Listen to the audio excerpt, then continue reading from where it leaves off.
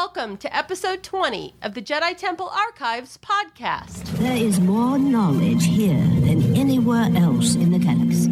Only members of the Jedi Council are allowed access. Guarding the holocrons is one of the most important duties a Jedi can be given. Do you think you're up to the task?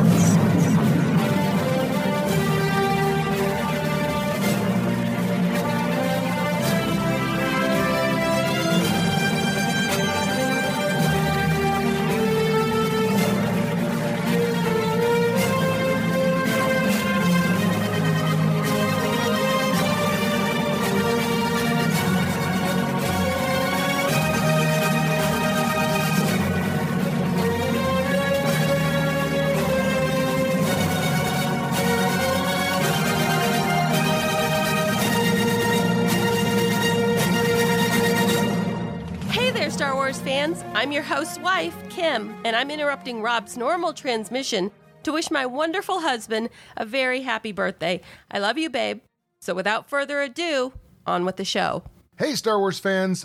Big thank you to my wife, Kim, for doing the intro this week. She kind of wanted to do that as a little something special for me and the podcast. So certainly a huge thanks to her. Now, for this week's show, I do need to give a special shout out to Miguel at Skolter Designs. He goes by the name Skolter, and I actually had found his shop on Etsy. He does some really cool Star Wars-inspired watch bands. The one that caught my attention was a Boba Fett-inspired watch band for Apple Watches, and had commissioned him to create one of those. And he actually just delivered that. He actually has a video of it as well on his new channel out on YouTube called Skolter the Intergalactic Junker, where he shows how he made the watch band in the first place. So definitely check him out. I'm going to put some links up on social media, some photos of the product that he delivered to me. But it is very cool. It is very weathered, very much in the vein of Boba Fett's Mandalorian armor. And it's going to be a great Star Wars piece that I'm gonna really love for quite some time. So looking forward to wearing that out. And Miguel, thank you so much for doing this for me. Hopefully you get the recognition you deserve.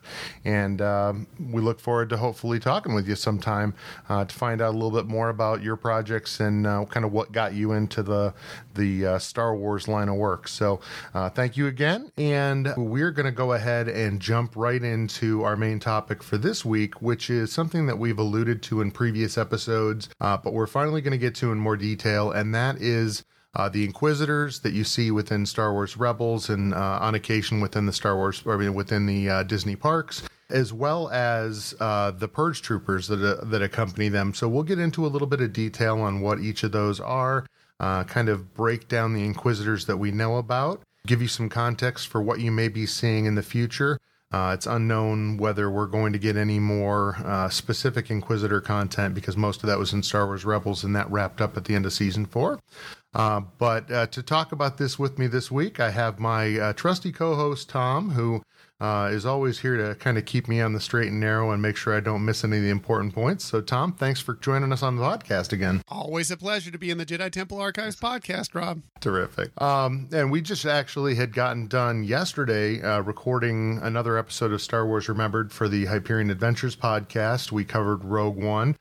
So I would definitely recommend that you go out and check that out. That dropped last evening, and we always have a great time talking about Star Wars films. Yeah, it's like we like those films or something, because we can sit there and talk. I mean, I almost have to cut it off after like an hour and 5 hour, 10 minutes, because we can sit there and talk for 2-3 hours, especially about a film like Rogue One that I know you love so much, and my wife, Michelle, who's also my co-host on my podcast, loves so much. And I enjoyed that one too, but we could have talked about that film for a long time. Yeah, so, I mean, certainly if you're interested in Star Wars and especially Rogue One, go check out that episode. We probably talked about it for an hour. I could have gone on for an hour just about the music personally, but had to restrain myself a little bit. But there's some really good information in that podcast for anyone who enjoyed Rogue One to actually help you enjoy that a little bit more. And if you haven't seen it, certainly we would recommend going out and checking that out. I know it kind of got some negative fan reactions, people saying that it was just total fan service and basically didn't have a lot of point to it. But again, it just seems like if the movies don't deliver what the fans want, the fans complain that that's not what they wanted. And when it does, then, you know, it kind of gets hit the other way. So I've got to believe most of the fans don't go to either of those extremes and pretty much just are willing to enjoy the Star Wars content on its own. Yeah, and here's another thing, and we didn't really touch on this so much in yesterday's show on our podcast talking about Rogue One, but, I'm all for more Star Wars stories. There are tales to be told throughout this universe, and many that don't involve Jedi at all. I'm really enjoying many more of these stories coming around now that don't necessarily, yes, they are alluded to. They make small appearances here and there, but it's not so focused around Jedi. Rogue One was one. Solo: A Star Wars Story is another. The animated series, Star Wars Resistance right now, is another. There's so much more to discover within the Star Wars universe that doesn't have to be focused completely around the Jedi and the Sith. Yeah, and I think that movie was a perfect example of that. The Jedi are alluded to. They're certainly kind of wrapped up in the core of the story, but you don't have to have a blazing lightsaber to get people's attention with Star Wars. There's a lot of great ways to explore that content. Even in the expanded universe back before it went into Legends, there were all kinds of series that had to do with Han Solo, Lando Calrissian, other adventures that weren't Jedi-centric, and those were very popular as well. So I think that is certainly something, and it sounds like with the Cassian Andor series coming to Disney Plus, that's going to be another one of those series that is not Jedi-centric, but it's going to still be very interesting, kind of more that spy, saboteur kind of action. And The Mandalorian as well. I don't know how any Jedi will play a part in that, but it definitely doesn't appear to be Jedi, like you said, Jedi-centric. Exactly. So with that, we will go ahead and jump into the Inquisitors and the organization that they were part of, which was referred to as the Inquisitorius. And this was actually introduced into Star Wars canon via the series Star Wars Rebels. So I know Tom and I have both said this numerous times on other podcasts, but if you have not had a chance to go out and check out Star Wars Rebels, it is well worth your time, and there's a lot of great content within that that will make you look even at the films that you're familiar with, kind of with a little bit of a different mindset.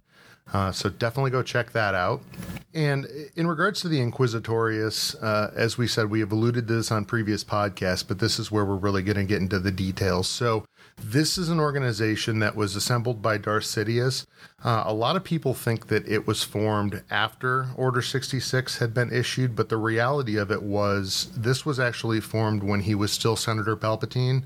And before the rise of the Galactic Empire. So it was essentially an organization that he put together because he knew that not all Jedi were likely to be killed in Order 66, but he also kind of was crafting it as a gift to Darth Vader, as something that was going to be handed off to him to take care of and utilize in his hunt for the Jedi that did escape Order 66. So Tom, I don't know if you'd ever heard that had been founded prior to the rise of the Galactic Empire.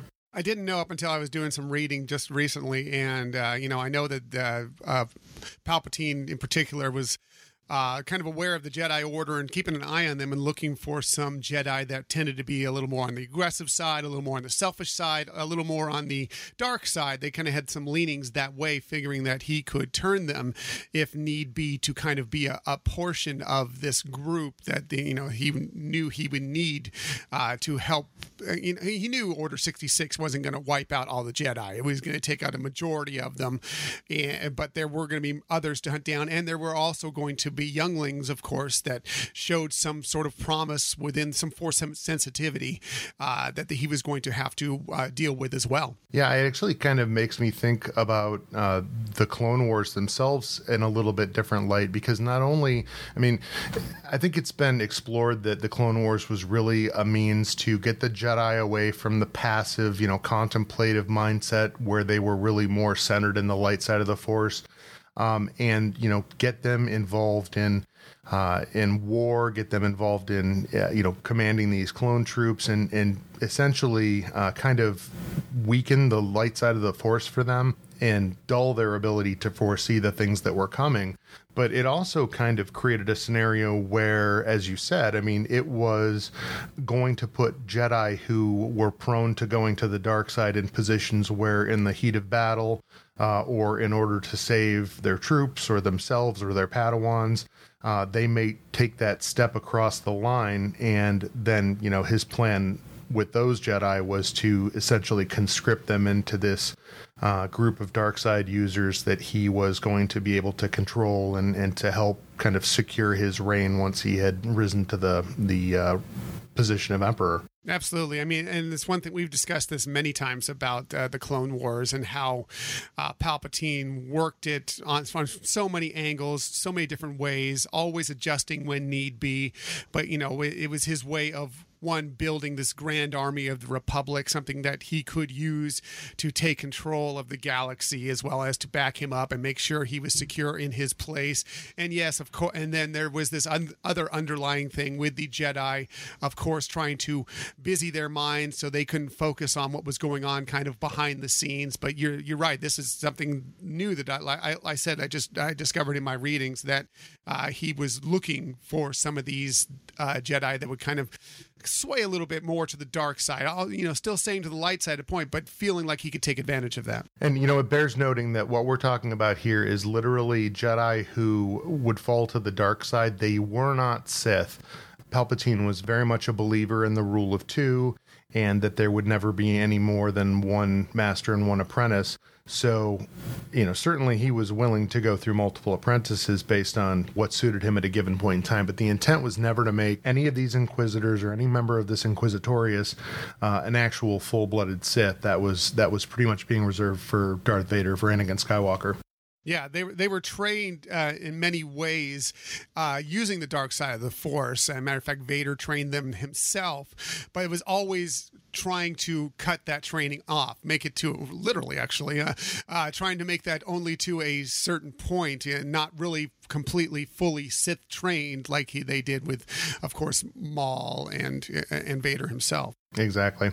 So the Inquisitors were commonly referred to by members of the Imperial military as either Red Blades or Mystics. And as I mentioned before, the Inquisitors ultimately were going to be a gift for Darth Vader from the Emperor, which he was then going to be able to train them with the skills that they needed to hunt down, track down, and eliminate any remaining Jedi, as well as kind of their secondary mandate was to keep an eye out for any young Force-sensitive children that could then again be brought into this Inquisitor program and raised in to follow the dark side and to be able to serve the Emperor in that way. Yeah, and that was exactly what they were brought around to do. And it was interesting in reading up more on this and their studies under Vader many times, that he saw them as being, since they were Jedi in the past, they would base their attacks on defense more, which was more the Jedi way, and he wanted them to be very, very aggressive. And so he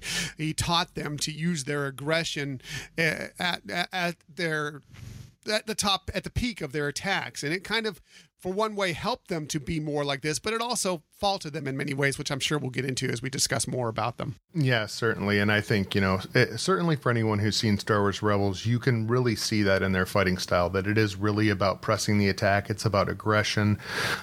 They tend to leave themselves open to attacks.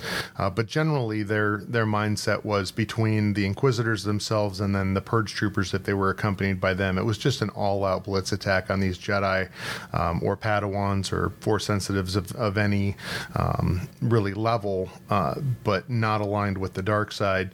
They would, basically overwhelm them through sheer force. And the problem came when they would go up against a Jedi, for instance, Ahsoka, or even Kanan Jarrus, who was a Jedi Padawan that had survived the Purge and later aligned himself with the Spectres in Star Wars Rebels, that when they would come up against someone who was trained well enough to be able to defend against their offensive attacks and to take advantage of the openings that they left, then they could be defeated. Right, and the assumption was that many of the times they would be needing more of an aggressive attack. They'd be hunting down either Jedi that are afraid almost, or running, or trying to hide, and maybe they're not as focused as they should be, or they're trying to track down children that aren't going to be a force anyway. They're going to be, defenseless basically, and anybody who's trying to defend them will probably not be as well versed in the Force.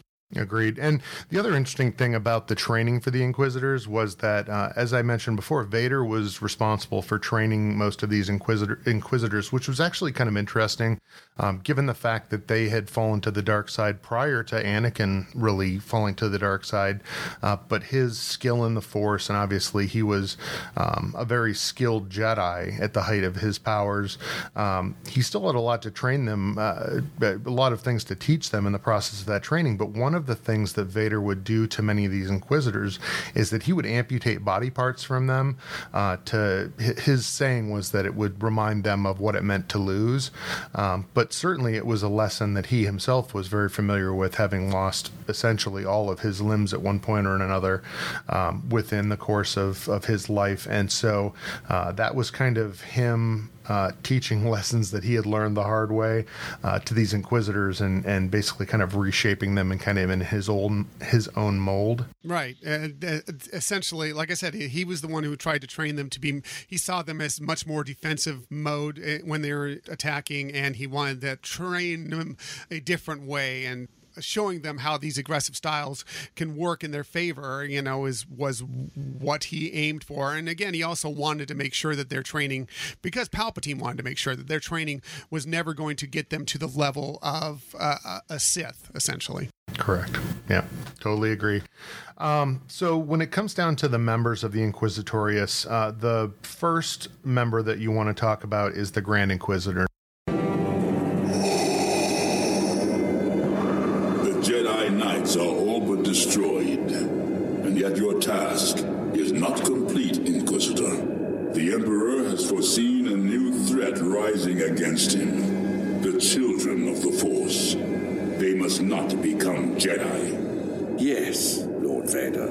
Hunt down this new enemy, and if they will not serve the Empire, eliminate them along with any surviving Jedi who would train them. This is my master's command. And so it will be done.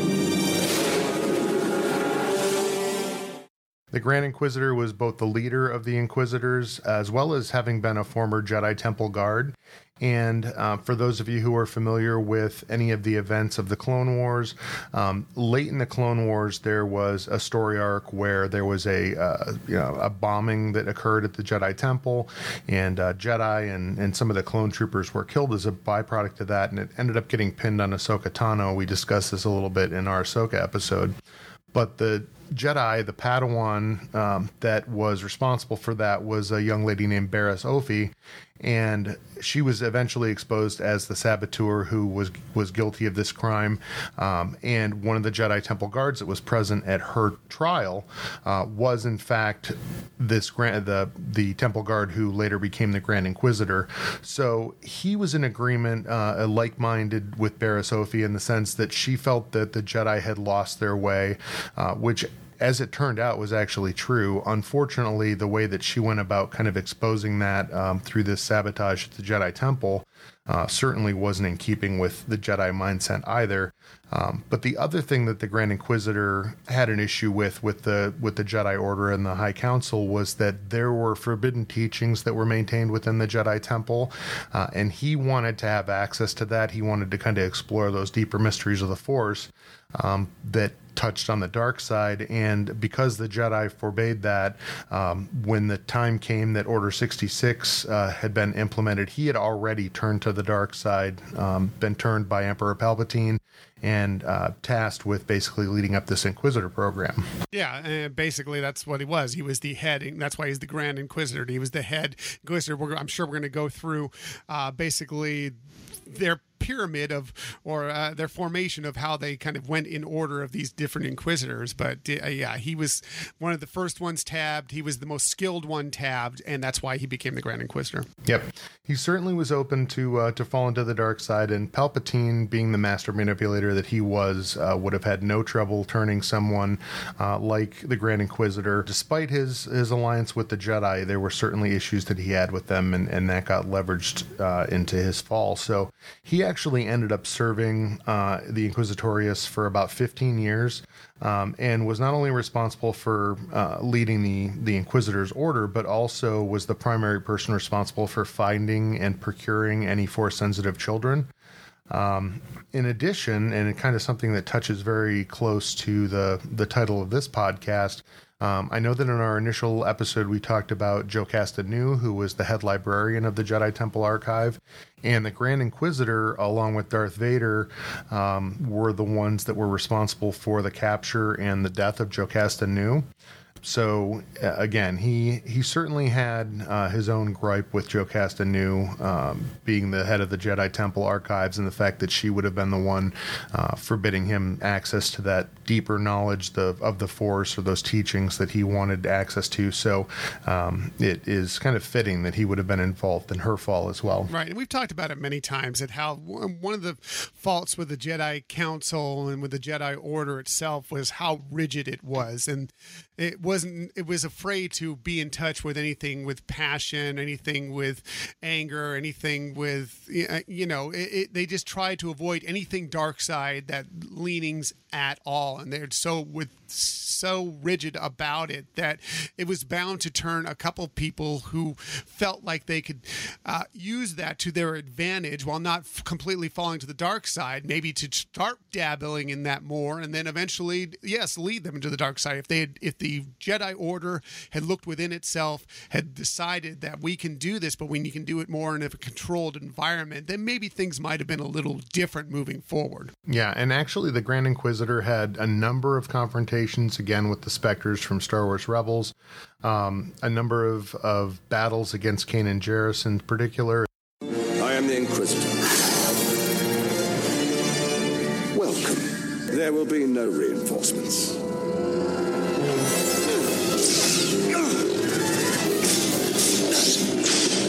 Interesting. It seems you trained with Jedi Master Depa Billaba. How? Who are you? The temple records are quite complete. Close quarter fighting, Bilaba's emphasis was always on Form 3, which you favor to a ridiculous degree. Clearly, you were a poor student. Is that really all you've got, my boy? As well as Ezra Bridger. Are you paying attention, boy? The Jedi are dead, but there is another path. The dark side. Never heard of it. Your meager training is nothing in the face of true power. You're not going near it. I believe I am. In fact, it's time to end both Jedi and Padawan for good. Your devotion to your master is admirable.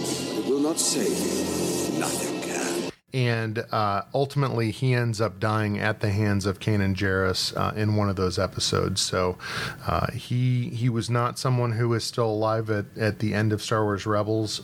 There are going to be some of these Inquisitors that we talk about that did survive the events of Star Wars Rebels.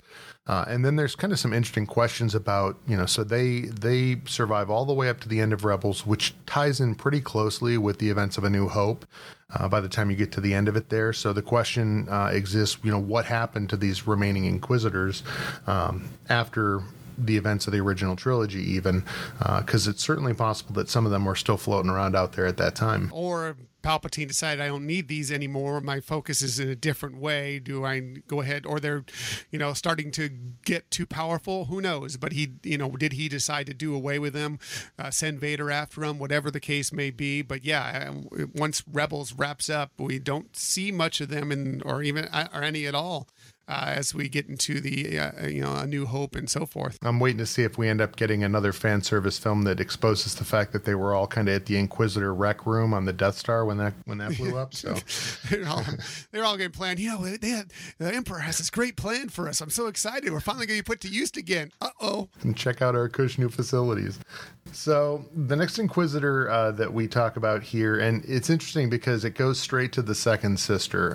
Each of the Inquisitors is named both by their position within the order, as well as, the females are called sister, the males are called brother. There is no first brother, first sister. So in some schools, people think that the Grand Inquisitor would typically be the first Inquisitor.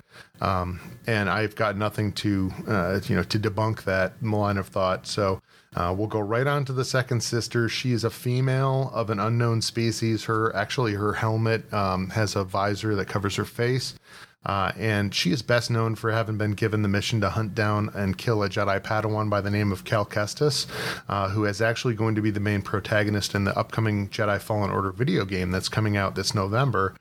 So I'm really hoping that we're going to get to learn a lot more about that particular Inquisitor this year. I would imagine that's got to be the case, that we're going to find out a lot more canon type story out of Jedi Fallen Order for sure. And I'm really excited about that game, and that's just one more added component that makes me excited about it. Yeah, certainly. And I mean, that is the great thing about Star Wars as well, is that the canon is not just built through the films. They've got the comic books. There's a number of books that have come out. There's the animated series and even some of these video games. So there's a lot of different ways to kind of experience this Star Wars, the Star Wars content that's out there, and a lot of things that play into what becomes canon. Mm-hmm. Exactly. And I'm excited to check it all out. I still need to get caught up on the comics. I was realizing as I was going through readings on some of these Inquisitors that there's a lot of it actually that's involved in like the Darth Vader comics that were recently released. I really need to catch up on those myself. Yep, I totally agree. And so the next Inquisitor that we come to, we jump the third Inquisitor and the fourth Inquisitor. No one knows much about them. And we go straight to the fifth brother.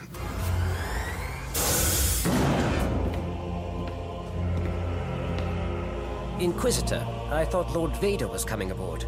I wasn't aware that you... Lord Vader has sent me in his place.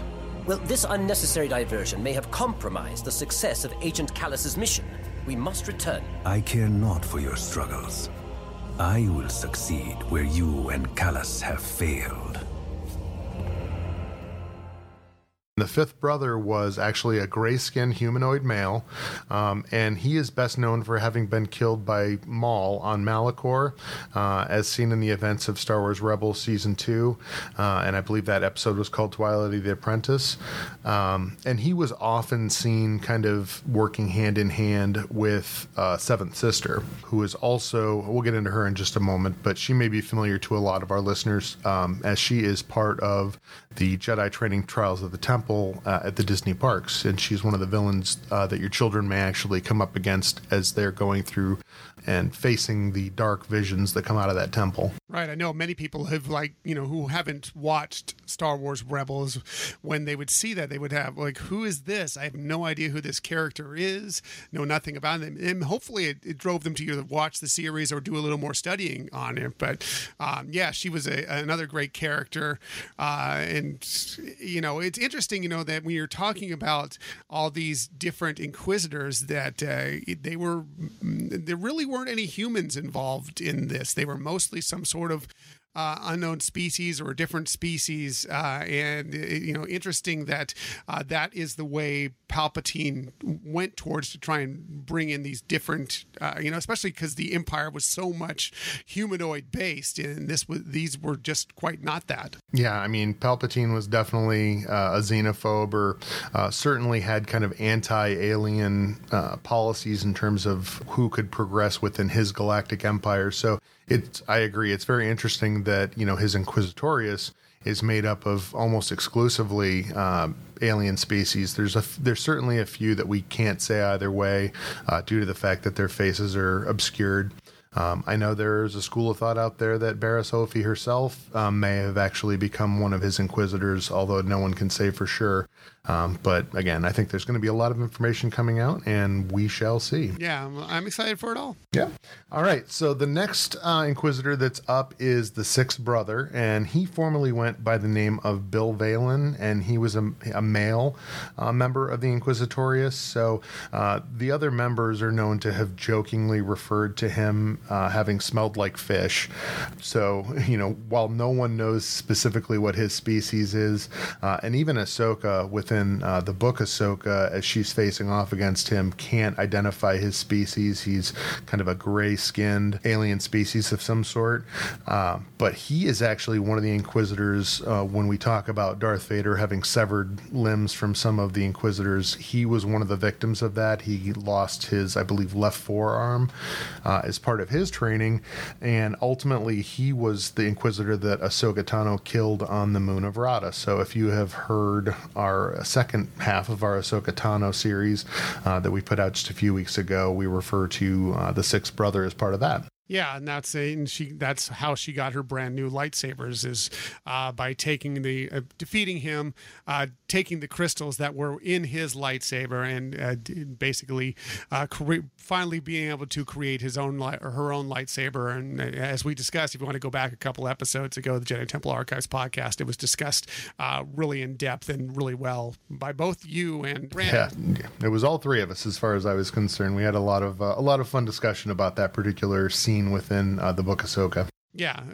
it was a really interesting and intriguing scene, and it's a book that you really should go out and read. It's an easy read. We discussed it many times on that episode. But if you like Ahsoka Tano at all, if you like her from the Clone Wars, if you like her from Rebels, that's a book you will probably enjoy. Yep, I completely agree. This then brings us to the Seventh Sister that we just spoke about a few minutes ago. What is that? A bounty hunter? Guess again. I'm Sarah Michelle, and I play the Seventh Sister on Star Wars Rebels. I am an Inquisitor. I may be number 7, but I'm pretty much number 1. My character believes that Ahsoka is back, and she is trying to track down Ahsoka, as well as the Rebels, and just kill them all. You and I are gonna have a talk. She definitely plays cat and mouse with Kanan. All Inquisitors want to mess with the Jedi. You know, that's why we're put on this Earth. Galaxy, I should say. You crawled out of hiding. At last. Yeah, I'm a Star Wars fan. I think it hits you on an emotional level. It's good versus evil, and love, and triumph, and equality, and that's not gender specific. I'm now part of, like, the lore and legend of Star Wars. That's what people dream of. The same way that I still talk about the original movies, that I'm now part of the story of Star Wars. It's really special.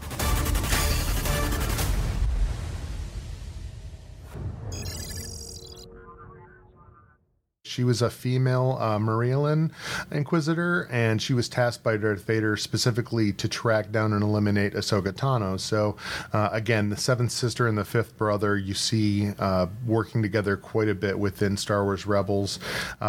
Interestingly enough, after the death of the Grand Inquisitor, she was the one who really sought to replace him as the leader of the Inquisitorius. And then, as I mentioned, she had a number of encounters with the Spectres. She and the Fifth Brother had a very cool battle between themselves and Ahsoka within one of the episodes in Star Wars Rebels. And Ahsoka managed to defeat her after having deactivated her lightsaber. She was able to still fight against the Seventh Sister and basically defeat her and allow the rebels to escape. But she was ultimately killed on Malachor, just as the Fifth Brother was by Maul.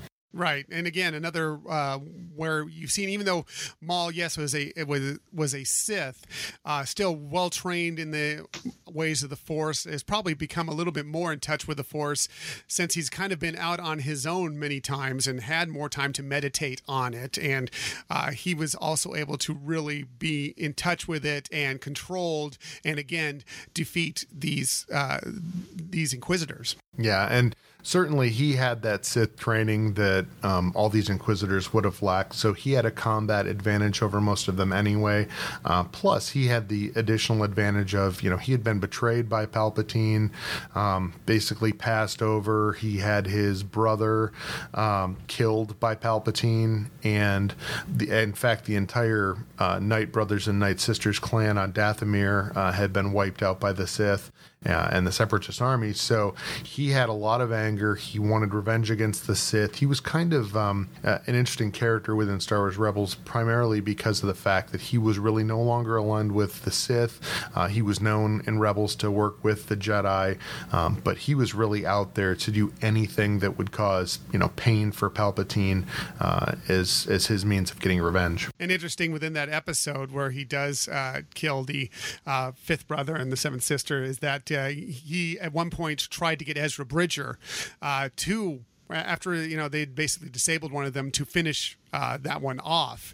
And Ezra eventually, after thinking about it, refused. Obviously, Maul trying to turn him to the dark side to kind of be his apprentice and move forward in the goal that he had set forth. Agreed. Yep. And so that then moves us on to the eighth brother. Now, there's very little known about the eighth brother other than the fact that he is a race called the Torellian Django Jumper. And they're basically tall, thin humanoids that are incredibly acrobatic. So he was a male of that species. But beyond that, there's really nothing known about the eighth brother. The ninth sister is a female Dewutin, and she was formerly known by the name of Masana Tide. She actually had her leg amputated by the sixth brother as part of a mission that they were on. So that kind of goes back to the fact that while all of these members in the Inquisitorius were all working with the same kind of goal in mind to hunt down and eliminate Jedi, they were very much competing against each other for advancement as well. So, they would work together in a lot of cases, but they were not above betraying one another if they thought it was to their advantage. And that just goes to their leanings to the dark side. That's probably where it's going to be. And as they progress throughout the years, originally they would work together much more often in groups of 3, or more sometimes. But as it progressed and you saw that they were hungry to move up the ladder, essentially, they became more competitive, and it was more difficult to get them to work together. And they obviously they still did near the end, but it wasn't as easy to get them to work that way. Yeah. The final Inquisitor that we actually know in regards to their position within the Inquisitorius is the 10th brother. He was actually a former Jedi Master who went by the name of Proset Dibs, who was a blind male Miraluka. And during the Clone Wars, he had been sent off on a mission by the Jedi High Council. And as part of that mission, he really started to struggle with the conflict between the fact that, on one side, Jedi are supposed to be peacekeepers, but they're also being forced to serve as generals in the Grand Army of the Republic. And that caused a lot of conflict within him. He actually later attempted to assassinate Mace Windu and failed in that attempt. And instead of being given a death penalty, Windu essentially spared him and turned him over for rehabilitation. But, of course, when Order 66 got initiated, Proset Dibs was one of the Jedi who survived that, and he was turned to the dark side based on the fact that, he had a lot of conflict within him and certainly some harsh feelings for the Jedi as a result of his battle against Mace Windu.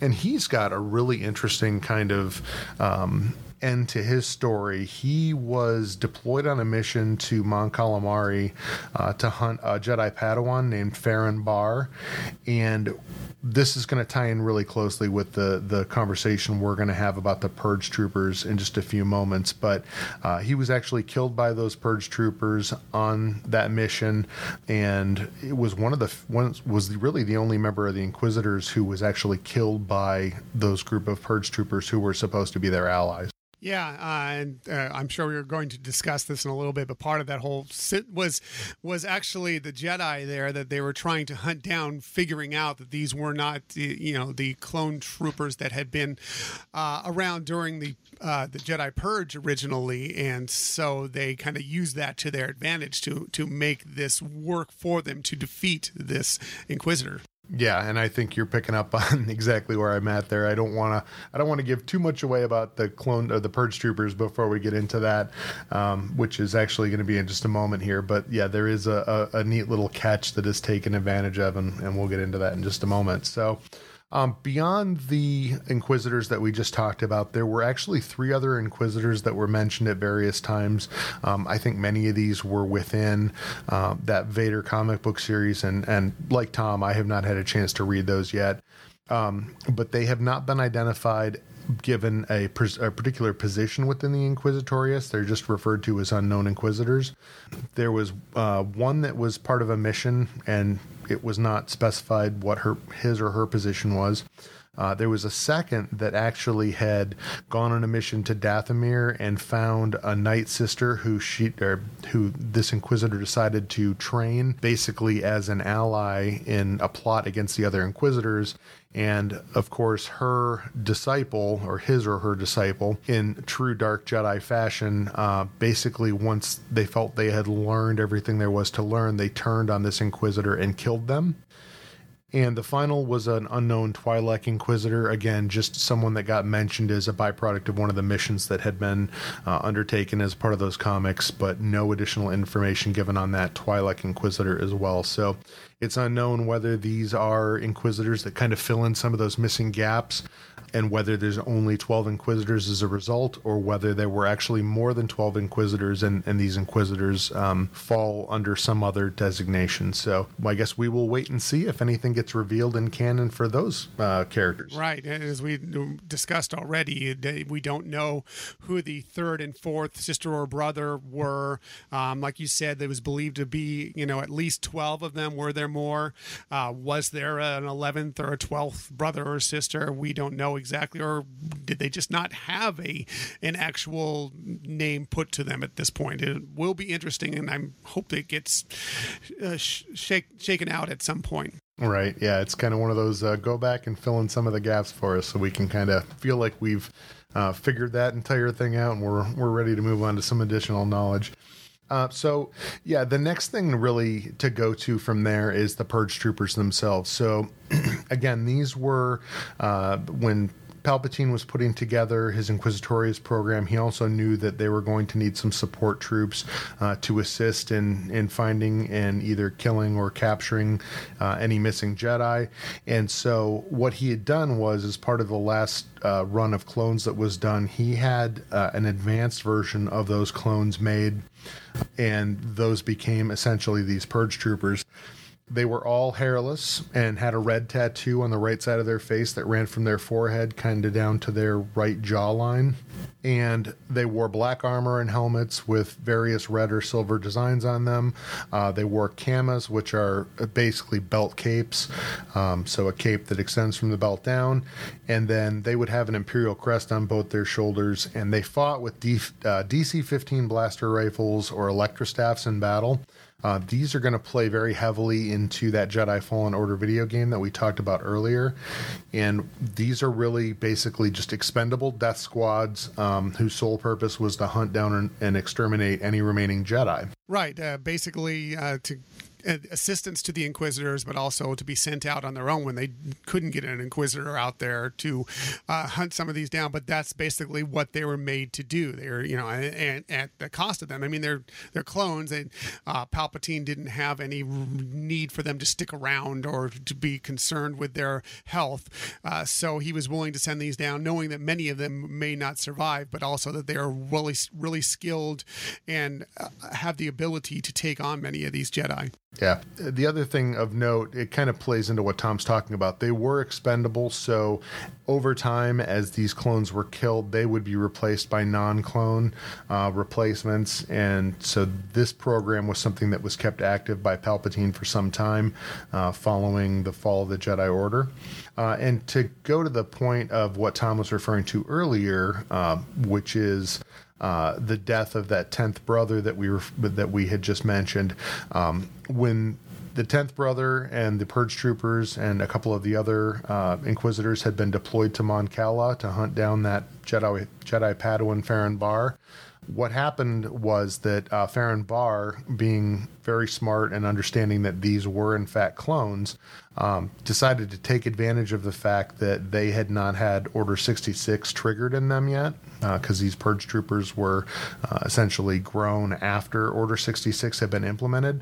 And so he was able to trigger Order 66 within these particular Purge Troopers.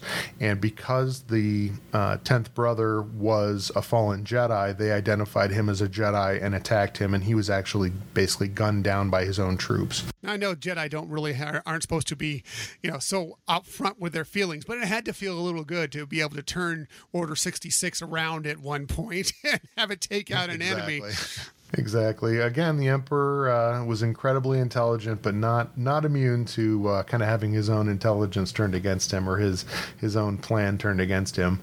And really, the only other item of note with the Purge Troopers was, in addition to their key mandate, which was to hunt down Jedi, there were also scenarios where they were deployed to sensitive Imperial installations, and one of those would have been on the planet of Kashyyyk.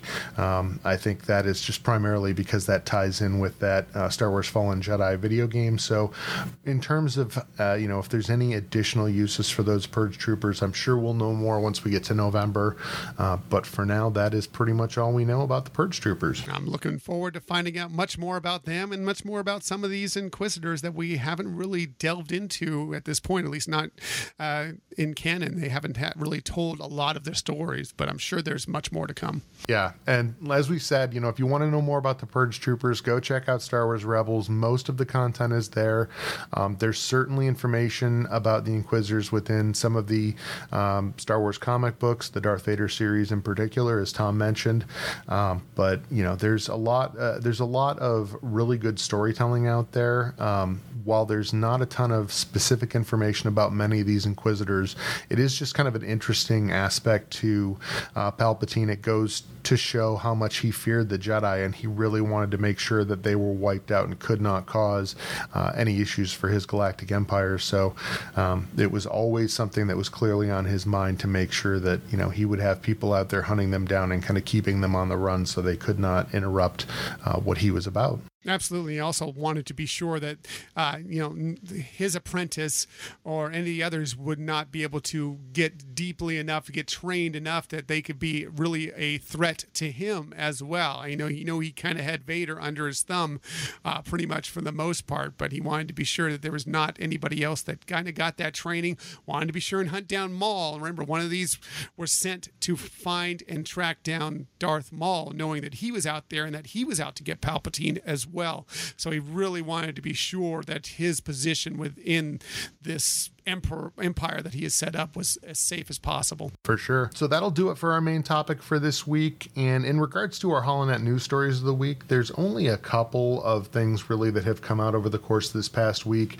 The first was, and I had posted this on social media, but earlier last week, I believe it was on Tuesday, that they had released the annual pass holder preview dates and allowed for booking of those at Walt Disney World Resort. I had already posted that on social media, and those I haven't checked to see if they're all filled up, but I have to believe that they are. They went that day. They were gone by the end of, I think it was around like noon Pacific time, 3 p.m. Eastern time. I think they were pretty much all gone at that point. Yeah, that's totally what I would have expected. And so if you got one of those coveted spots, congratulations. It's going to be really cool to kind of get to see that land open up down in Orlando. Tom, I know that there was some news this past week about the Star Wars Galaxy's Edge out at the Disneyland Resort in regard to reservations for Ogas and Savis. Yeah, they changed their procedure for that. Up to this point, up to recently, earlier last week, they had it to where you would, if you wanted to go to Oga's or Savi's, you would basically sign on to the website or onto the Disneyland app at 7 a.m. that morning, or anytime after that on the same day, and you could see if what was available and book it that way, and that would assure that you would be able to get into Star Wars Galaxy's Edge by having one of those reservations. Well, they've recently changed that to right now it's at 14 days in advance. You can make a reservation if you're planning on going, and eventually they didn't give us a date exactly when it's going to completely change, but eventually that's going to move to a traditional 60-day reservation window, which is kind of what they have right now for most of their restaurants that require reservations and some of their reservation required events essentially. So it's kind of a way that if you're planning on going to Disneyland, you would kind of know in advance that I'm going to be able to get into Star Wars Galaxy's Edge this day if you've booked that reservation that far in advance. Yeah, I'm certainly looking forward to being able to take advantage of that for our trip out there in September, and looking forward to checking out Star Wars Galaxy's Edge out there with you guys. So it's going to be a good time. Really, the only other piece of Star Wars news that I wanted to bring up was that it was noted earlier last week that The Mandalorian, which is the live-action series that is going to be coming out with Disney Plus streaming service in November, has started the process of scoring their episodes. Jon Favreau had actually released a sketch that Dave Filoni had apparently done. It looks like I think IG-11 is the one that they're going to have within The Mandalorian. So it's kind of a fun doodle, and it's exciting to hear that they've got that coming online. It just kind of reminds me how close we're getting to Disney Plus being available and all that new exciting Star Wars content that they're going to have out there for us. Right. And we're less than a month now till D23 Expo 2019, and we're going to get a lot more about The Mandalorian there and possibly other Star Wars movies and television shows and whatever else they have coming on the forefront. So I'm very, very excited to check that all out. Yeah, and certainly if you're interested in the Star Wars news that's going to be coming out of D23, or if you're a Disney fan and you're interested to hear anything that's coming out of D23, I know Tom and his wife Michelle have tickets to be attending this year, and I believe they're going to be doing a lot of coverage for that on their Hyperion Adventures podcast. So Tom, if you want to go ahead and give folks the information on how they can find your podcast, we'll make sure that we send them your way, and they can get all the information fresh off the presses from you guys. I appreciate that, Rob. Yeah, you can find us with the Hyperion Adventures podcast. We talk Star Wars, we talk Marvel, we talk mostly Disney and Disney parks and tips for your vacation. We did, as Rob mentioned earlier, we just wrapped up our next episode of our Star Wars Remembered series, where we're looking back at all the films in chronological order from how they would have evolved within the Star Wars universe. We just did Rogue One. We're just a few weeks away. We're going to break into the original trilogy and get to episode 4, A New Hope, and we're excited for that. And if you want to find us, the best place to find us is HyperionAdventuresPodcast.com. That's our own website. We're also on Apple Podcasts, Google Podcasts, Spotify, Stitcher, SoundCloud, iHeartMedia. And if you want to follow us socially, we're very active on social media. You can find us on Twitter at Hyperion Podcast, Facebook, Instagram, and Pinterest at Hyperion Adventures Podcast. Terrific. And certainly anyone who wants to get a hold of us to talk anything Star Wars related, you can certainly do so. If you want to get a hold of us via email, it's at jtapodcast@gmail.com. And then on social media, we can be found on Facebook, Twitter, Instagram, and Pinterest at JTA Podcast. I would say on social media, our most active spot would certainly be Twitter. So if you want to talk Star Wars, hit us up out there. We're always looking to have that conversation. And that's going to wrap it up for us for this week. Hopefully you guys all have an amazing week. Thank you, and may the Force be with you.